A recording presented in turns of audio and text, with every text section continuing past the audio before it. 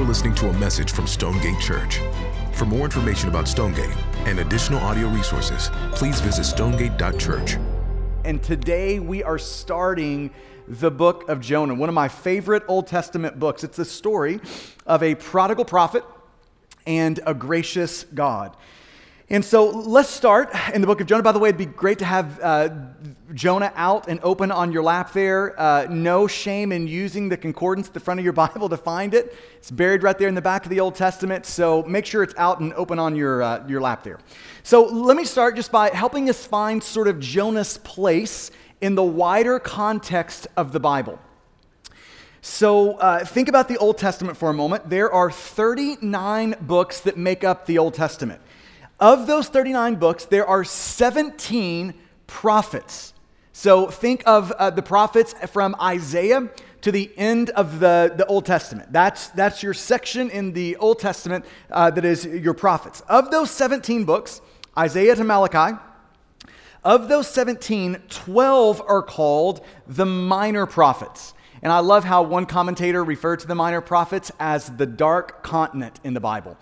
Because so few people venture in there or have any idea what's going on in that part of their Bible. And the 12 minor prophets were originally written on one scroll, and they were called the 12. And I think that's a good way to see the minor prophets. Those 12 minor prophets there that range from basically Hosea to the end of Malachi. The 12, that's your minor prophets. And those minor prophets include Amos, Nahum, Obadiah, Zephaniah. It just sounds like names straight out of Star Wars, right? I mean, just all of those books of the Bible.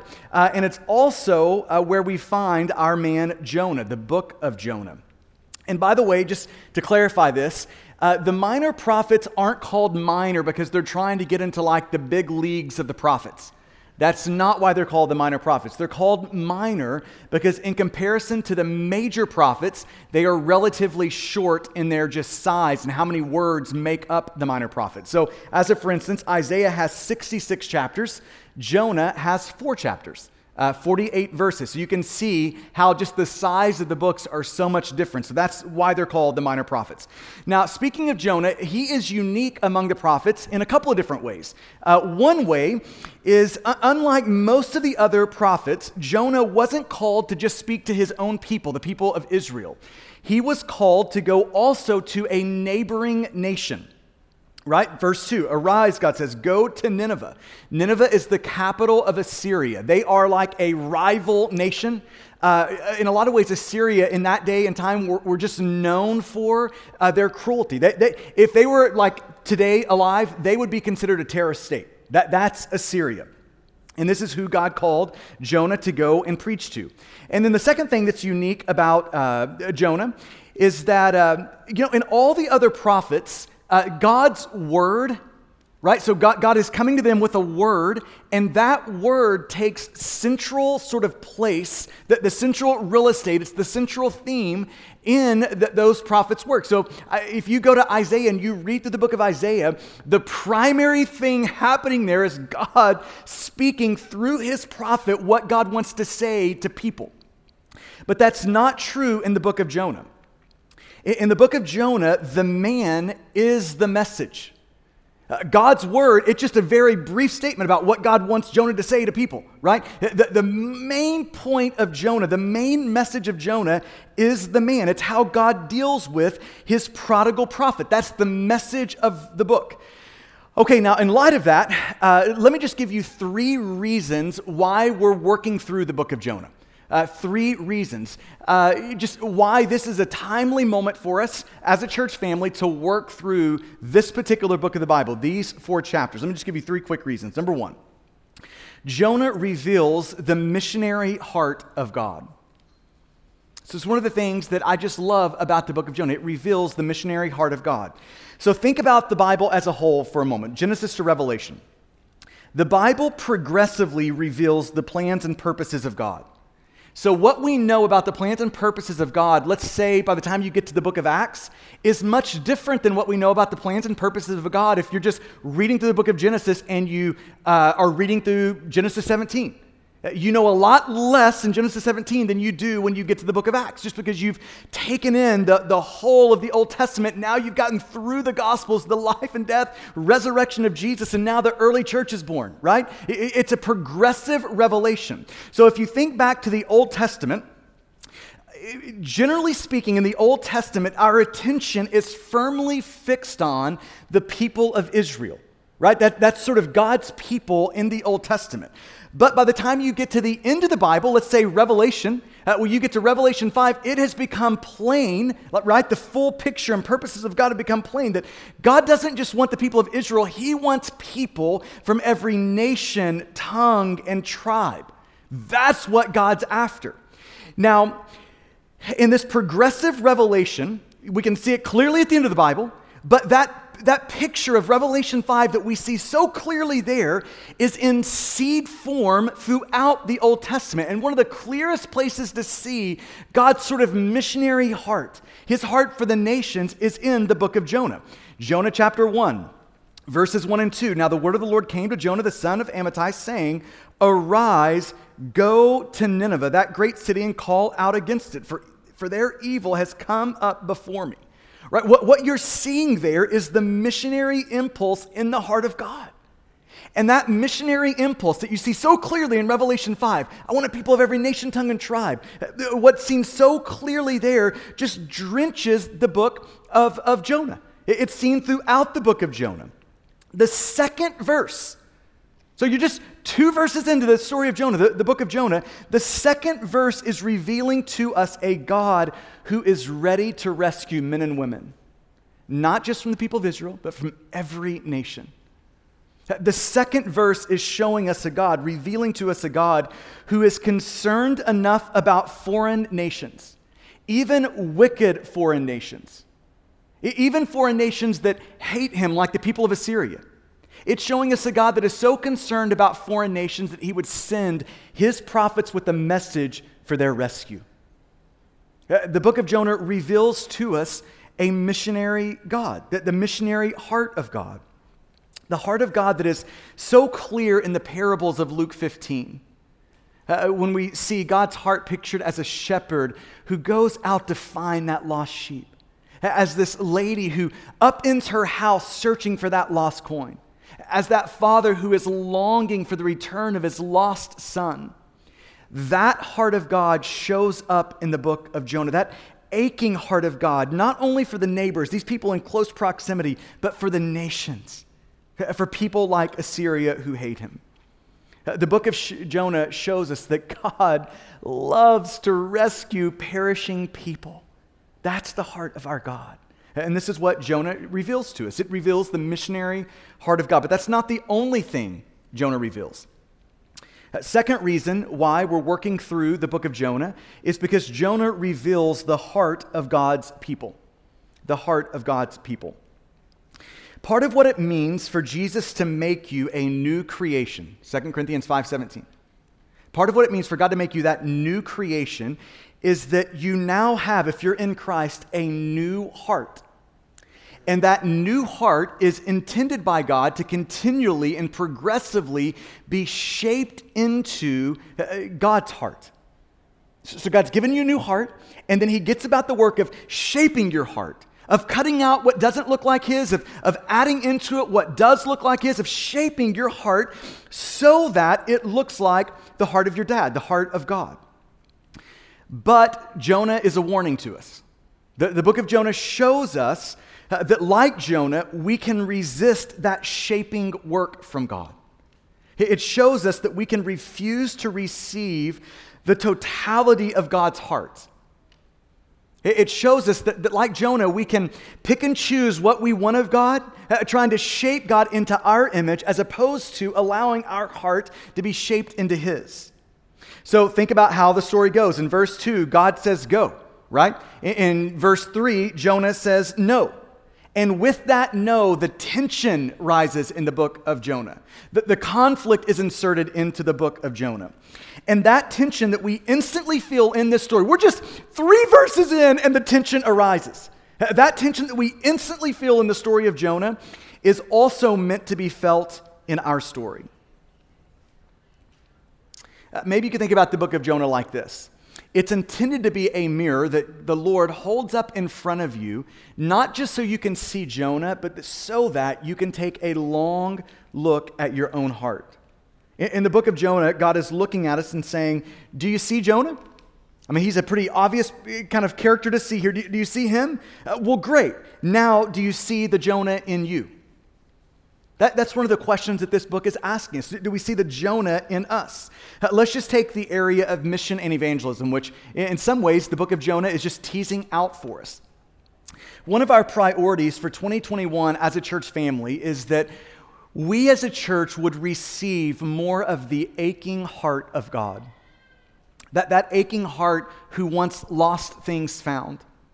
That aching heart that just loves to see people who are perishing rescued from their perishing. That we would receive more of that aching heart of Jesus, that we would go deeper into that ache in 2021. And part of how we're doing that is every quarter of 2021, we are doing a Who's Your One card. And so we did that back in January. The first Sunday in January, we thought about God's aching heart together, and then we just asked the Lord to clarify, who is one person that you would want me to go to? One person. Asking the Lord for that. Then we found the one person, we wrote their name down, and then it's just the journey then of praying for that person, just pleading with God to do that preparatory work, praying for them, and then pursuing them. And pursuit is defined as, in the first quarter of the year, going to that person and initiating a conversation about Jesus. So I think this is a good time to ask us. We're now kind of at the end of the second month of this quarter, so we're 2/3 kind of through this quarter, and it's a good time to ask us, have we done that yet? Have we actually pursued that person by initiating that conversation with them? Have you done that? Whoever your one was, have you initiated that conversation? Now, here is what we find. When we just kind of bring the book of Jonah up as a mirror in front of us and we take a good long look at ourselves, it doesn't take long to realize Jonah's not the only one who says no to God when God says go. We all have a tendency to do that. And part of what the book of Jonah is allowing us to do, it's part of why we want to preach through it, it holds that mirror up in front of us and says, where is that Jonah in you? Where are you resisting? Where are you saying no to God? Where God has said go, where are you just resisting that work and that word from the Lord? So Jonah reveals the missionary heart of God. Jonah reveals the heart of God's people. And thirdly, third reason why we're preaching through Jonah is because it is a misunderstood book. One commentator said this about Jonah. Said Jonah is probably the best known and yet least understood book in the Bible. And I think there's probably a lot of truth to that. I think when most people hear the book of Jonah, they think, okay, we've got a prophet on the run who gets swallowed by a big fish. That's when we think Jonah, that's kind of the things that we're thinking about. The problem is the book of Jonah isn't primarily about a fish. It's not even primarily about our man Jonah. And it's not about a city who even just receives the grace of repentance from the Lord. Jonah is a storied presentation of the good news of Jesus. That's what the story of Jonah is about. One of the things I love about the Bible is that depending on where you are in the Bible, the way the good news of Jesus is going to be talked about is different. So if you are in, let's say, Romans, and you're reading Paul, when you get to Paul, you are going to see the gospel, hear the gospel, read the gospel talked about in a way that is just full of very clear and concrete statements about the good news of Jesus. So in the book of Romans, you're going to come across statements like Romans 6:23, the wages of sin is death. You're going to come across statements like Romans 3:23 and 24. For all have sinned and fallen short of the glory of God and are justified by his grace as a gift. It's clear, it's concrete statements describing the good news of Jesus. But Jonah is not like that. Jonah is a story, and in light of it being a story, the book of Jonah is putting these amazing truths of the gospel in story form. That's what you're finding in Jonah. The gospel in story form. So you won't find in the book of Jonah, the wages of sin is death. That statement doesn't appear in the book of Jonah. But you do see that truth played out in story form as a storm smashes into the boat with Jonah in it. as Jonah is thrown overboard and swallowed by a great fish. You're seeing these things play out in the book of Jonah. Jonah puts the truths of the gospel in story form. I once heard a pastor say that if Jonah was a major motion picture, so it's a movie, we're putting Jonah into a movie, and he was responsible for writing the words for the trailer that would just be the teaser for the movie, what would the words be? And he said, this would be the words that I would use. Jonah is a storied presentation of the gospel.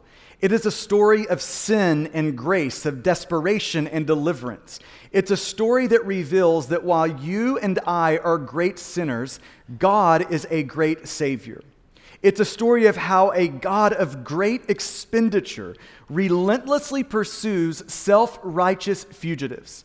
It's a story that shows that while our sin reaches far, God's grace reaches further.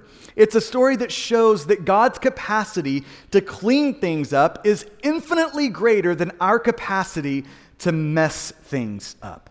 Aren't we thankful for that? So welcome to the book of Jonah. And we're just praying that the Lord would use the next couple of months as we work through this book together to just drive the good news of Jesus deeper and deeper and deeper into our bones. Okay, so with that said, here's what I want to do with the rest of our time. Picture for a moment Jonah as a portrait. So Jonah is now a beautiful piece of art. And as you look at that portrait, you're noticing that there is a focal sort of part of the portrait that your eyes are instantly drawn to. And then there's work done on the background of the portrait. Now, think about what the background of any portrait is doing.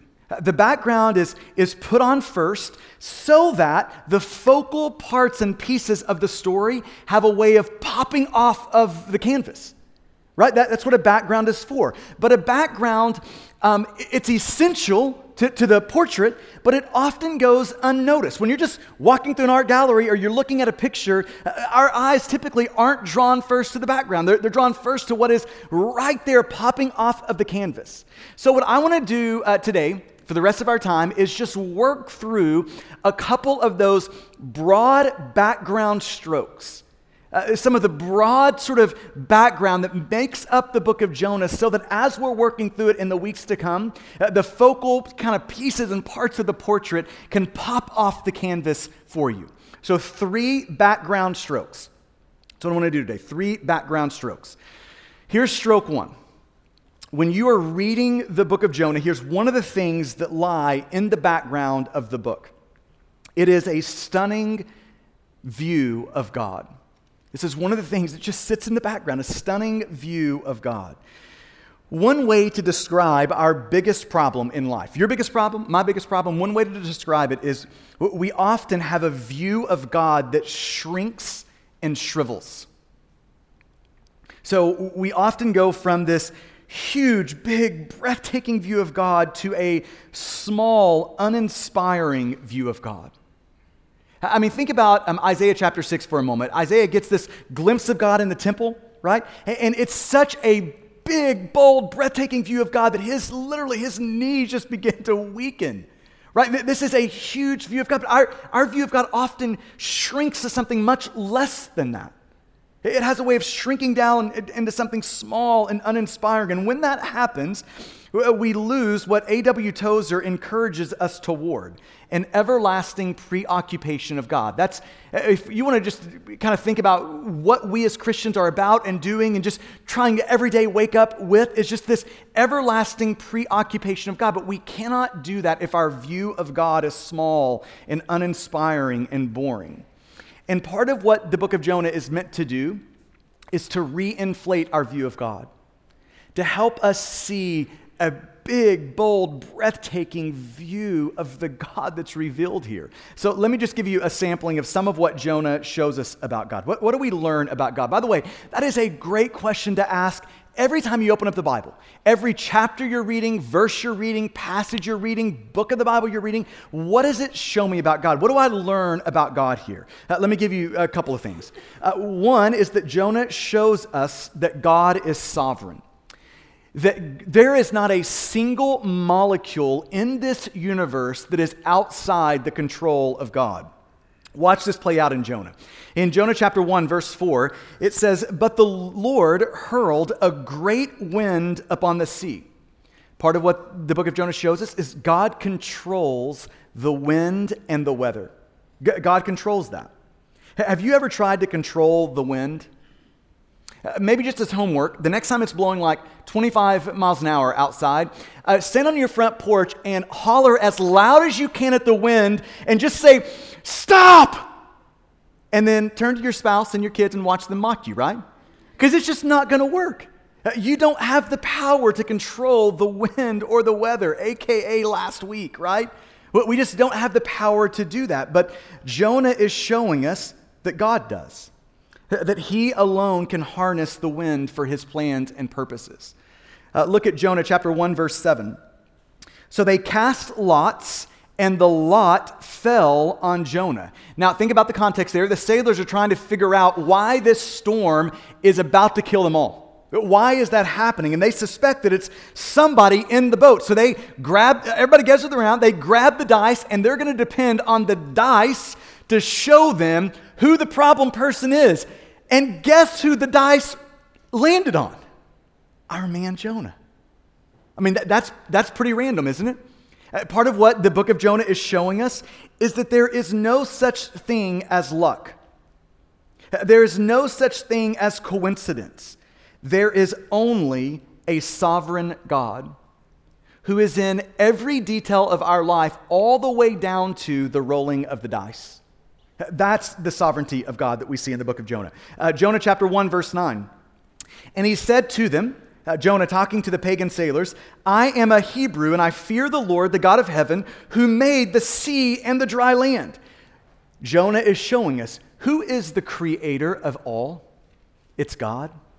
He is the one that spoke and things appeared out of nothing. Jonah chapter 1, verse 17. "The Lord appointed a great fish to swallow Jonah." Chapter 2, verse 10. God speaks, and then the fish vomits Jonah up. Now, that is a picture of the sovereignty of God. Think about all the things that have to happen for that to happen, right? Let me just tease that out. There is a big ocean, right? It's huge. There is a big ocean, and there just happened to be a big fish that just happened to swim by this small little boat that just happened to throw out this small little man, and that small little man happened to look to that big fish like good food. I mean, that's a picture of the sovereignty of God for all those things to happen, isn't it? It's just the sovereignty of God on display. And I love what one commentator said. He said, "Men have looked so hard at the great fish that they have failed to see the great God." I think that is so true. The emphasis in the book of Jonah is not on a big fish. The emphasis is on a big God, a sovereign God. Chapter 4, verse 6. "The Lord appointed a plant." Why did the plant grow and provide shade for Jonah? Because God made it grow. And then there's a worm that shows up that eats the plant. But why did that happen? Because God appointed a worm to come and eat the plant. Then there's chapter 4, verse 8. "The Lord appointed a scorching east wind to blister and burn Jonah's head." Why does Jonah end that day with a sunburn? Because God appointed a scorching east wind. That's the reason. It's just a picture of the sovereignty of God. The burden of this book is to show us how big God is. It just wants to show you that God is sovereign over every detail of your life, over my life.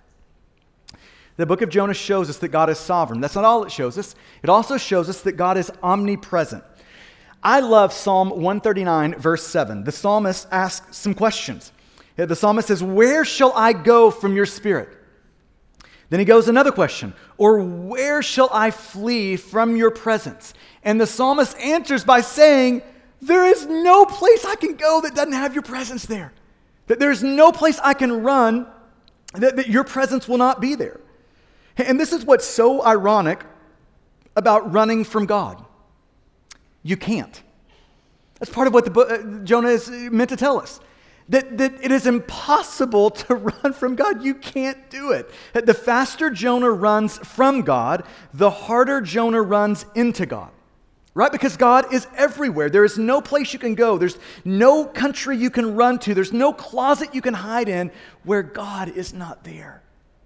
The book of Jonah shows us that God is omnipresent. The book of Jonah shows us that God is king, that he's king. Nineveh, in the book of Jonah, has a king.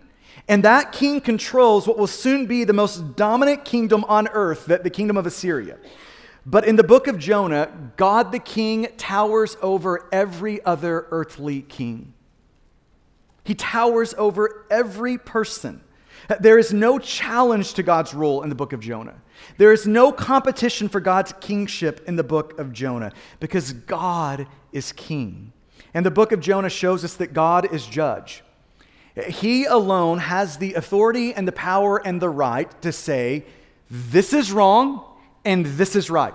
God alone has the power to do that. You don't have the power to do that. I don't have the power to do that. God alone is the one who comes in and says, here's what's right and here's what's wrong. And the book of Jonah shows us that one day we will all stand before the risen Jesus who will be judge. And we will have to give an account for all of our deeds, right? That day is coming. Because God is judge. God alone has the power to look at a city like Nineveh and say, this is not what I've created cultures and cities to be. No, your wickedness has risen up before me, and in 40 days, it is doomed for you, Nineveh. We are seeing a picture of God the judge. Jonah reminds us that history is linear.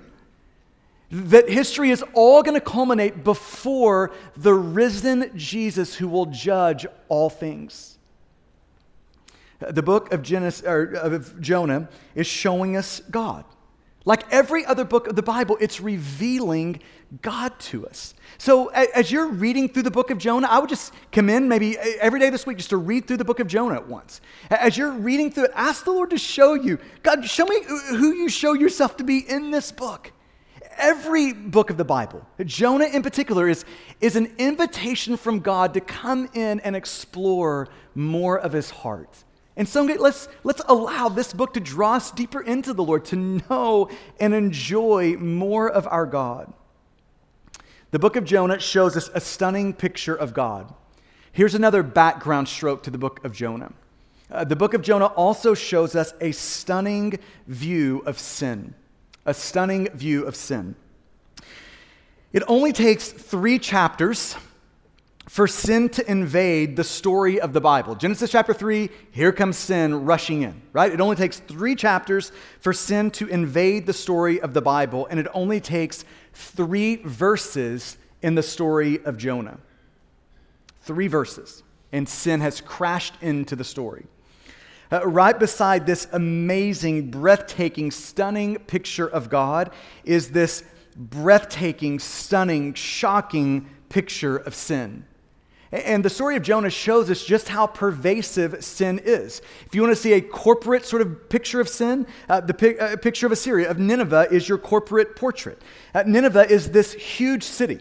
In the book, it tells us there's 120,000 people in the city. Some think as many as 600,000 around the sort of surrounding areas and the sort of suburbs of Nineveh. So this is a huge city. And cities concentrate people, and concentrated people have a way of concentrating sin. And Nineveh, like many of our large cities, was broken by sin. Rather than a city submitted to God, we read this in Jonah chapter 1, verse 2. Nineveh, that great city, their evil has come up before me.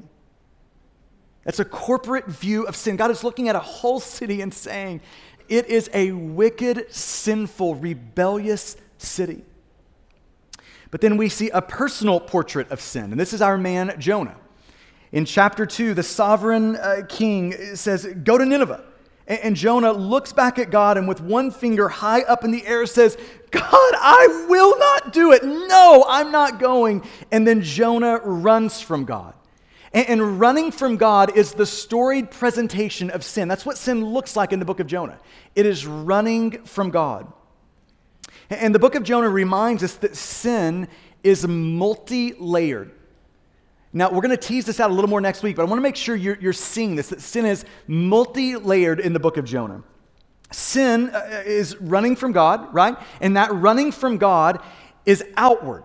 So there is an outward component, layer to sin in the book of Jonah. This is the view from chapters 1 and 2, where we get the fruit of sin. Jonah is literally running with his legs away from God. Right? God says, go that way, and Jonah goes that way. And you see this in Jonah chapter 1, verse 3. But Jonah rose to flee to Tarshish from the presence of the Lord. Literally the opposite direction as Nineveh. God says this, I'm going to do that. Right? This is the outward sort of manifestation or showing of sin. This is the view of sin that's easy to spot because it is big and bold, and you can see it in our behavior. It's the work of our hands. Right? He's physically running away from God. But the book of Jonah also shows us that running from God can be inward. Not only outward, can also be inward. This is the view from chapters 3 and 4. Just like the older brother in Luke 15, Jonah does the right thing in chapter 3, but he does the right thing from the wrong heart. Right? That's what's happening in Jonah chapter 3. He's doing the right thing. He goes to Nineveh, but he has got the wrong heart in doing it. And in Jonah chapter 4, verse 2, we get all the way down to the root reason of why Jonah is running. Why is Jonah running? You see it, Jonah chapter 4, verse 2. And he prayed to the Lord and said, "Oh Lord, is not this what I said when I was yet in my country? This is why I made haste to flee to Tarshish." Why, Jonah? "For I knew that you are a gracious God and merciful, slow to anger and abounding in steadfast love and relenting from disaster." Now, do you see what's happening there? Jonah's rebellious heart is fueling his rebellious running legs. It starts in the heart, though. It doesn't start in the legs. His heart is fueling his legs. So just think about this in your own life. We run from God with our feet because we've already turned from God with our heart. That's true every time you see a person physically moving away from God. That is happening because their heart has already turned from God. Before Jonah boarded the boat, his heart had already sailed away from God. Sin is not just running outwardly, it's also running inwardly. And that inward running is what fuels our outward running. So let me just pause here for a moment and ask you the question. Are you running from the Lord right now? Or maybe I could ask it this way. Where in your life right now are you running from the Lord? Where is God saying, go this way, and you're saying, no, I'm going that way? Where is God saying, stop doing this, and you're saying, no, I'm going to keep doing that? But where are you running from the Lord? It's a really good question for you to begin asking as you're thinking about and reading through Jonah. Where is it right now that you're running from the Lord? What boat have you boarded on its way to Tarshish in the opposite direction? Where do you find that inward running of just turning from God, saying no to God deep down in your heart?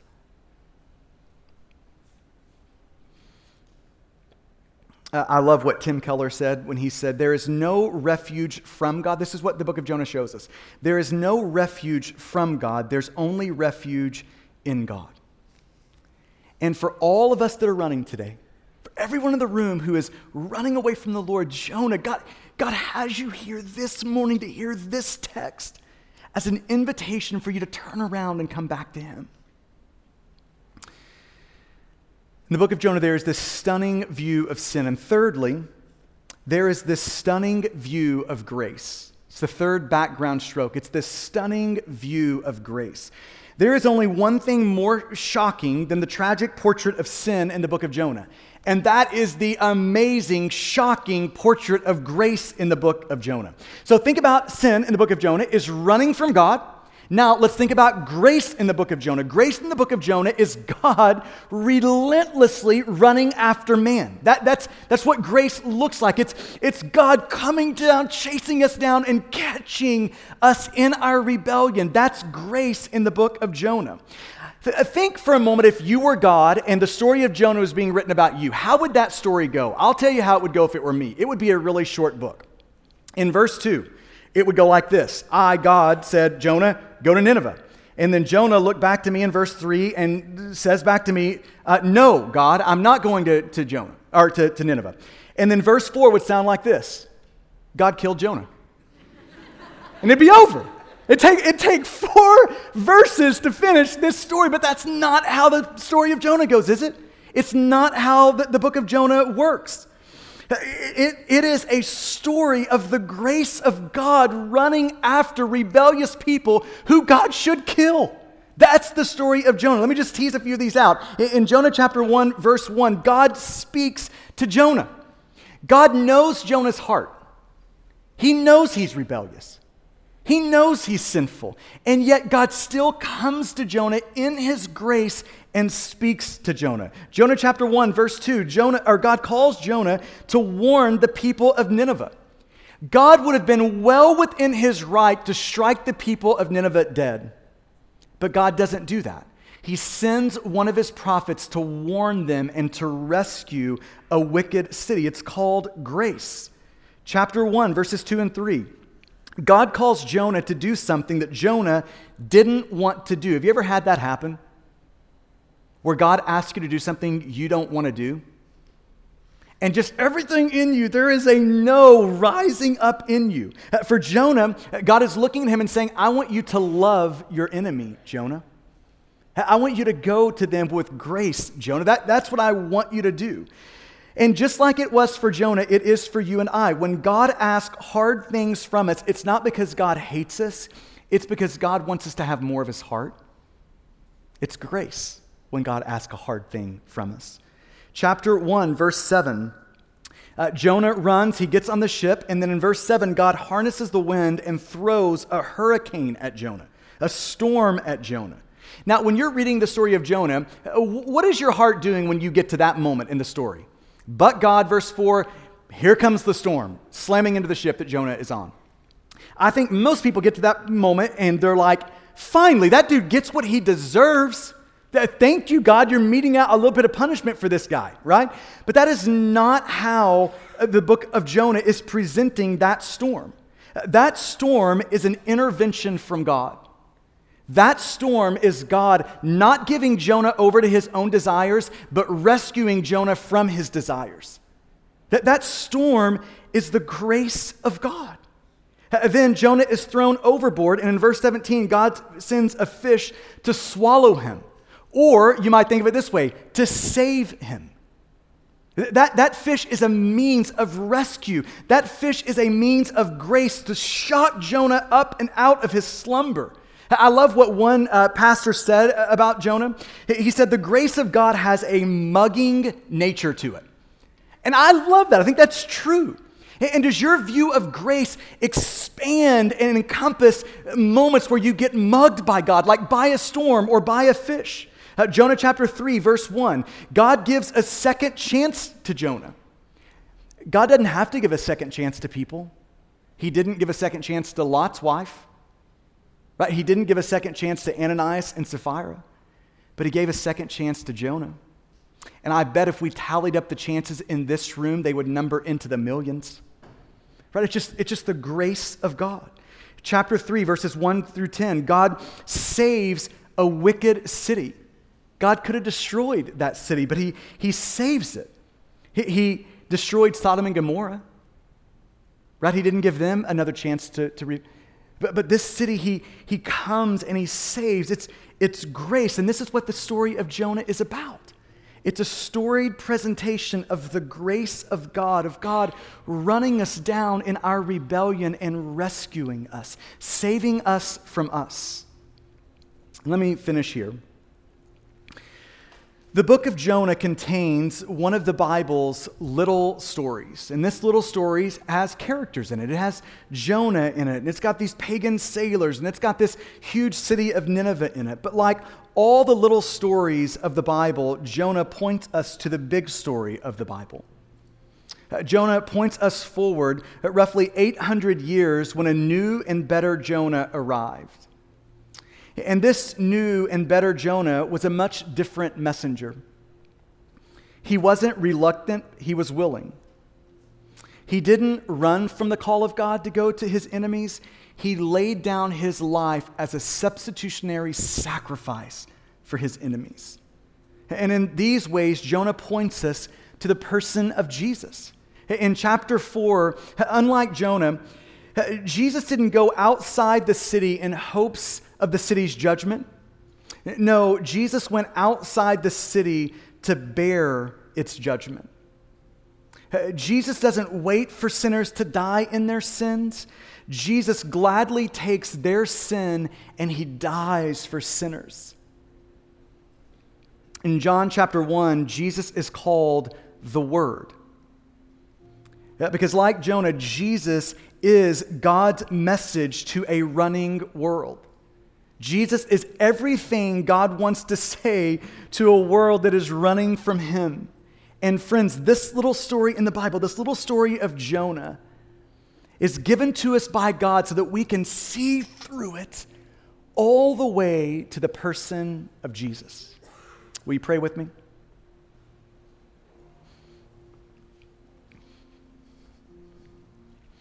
I want to give you just a moment to allow the Spirit of God to press into you what would be most helpful this morning, to wipe away the things that would not be helpful.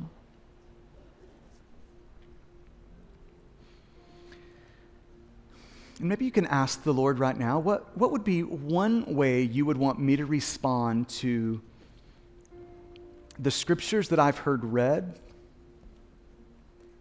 the scriptures that I've heard opened up and preached? What is one way you would want me to respond?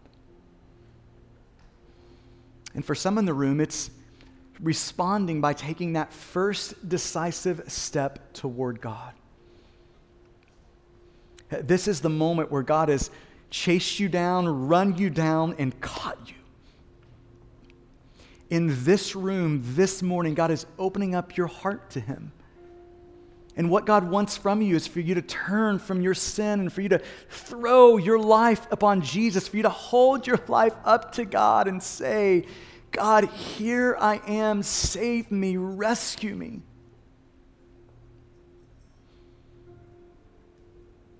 So just in the best way you know how, you can pray that to God this morning.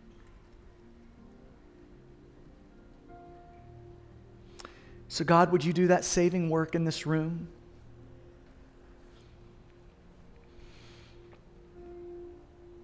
God, would you take these words and begin to press them down into our hearts? God, we're like Jonah. We are running from you this morning. God, would you do whatever it takes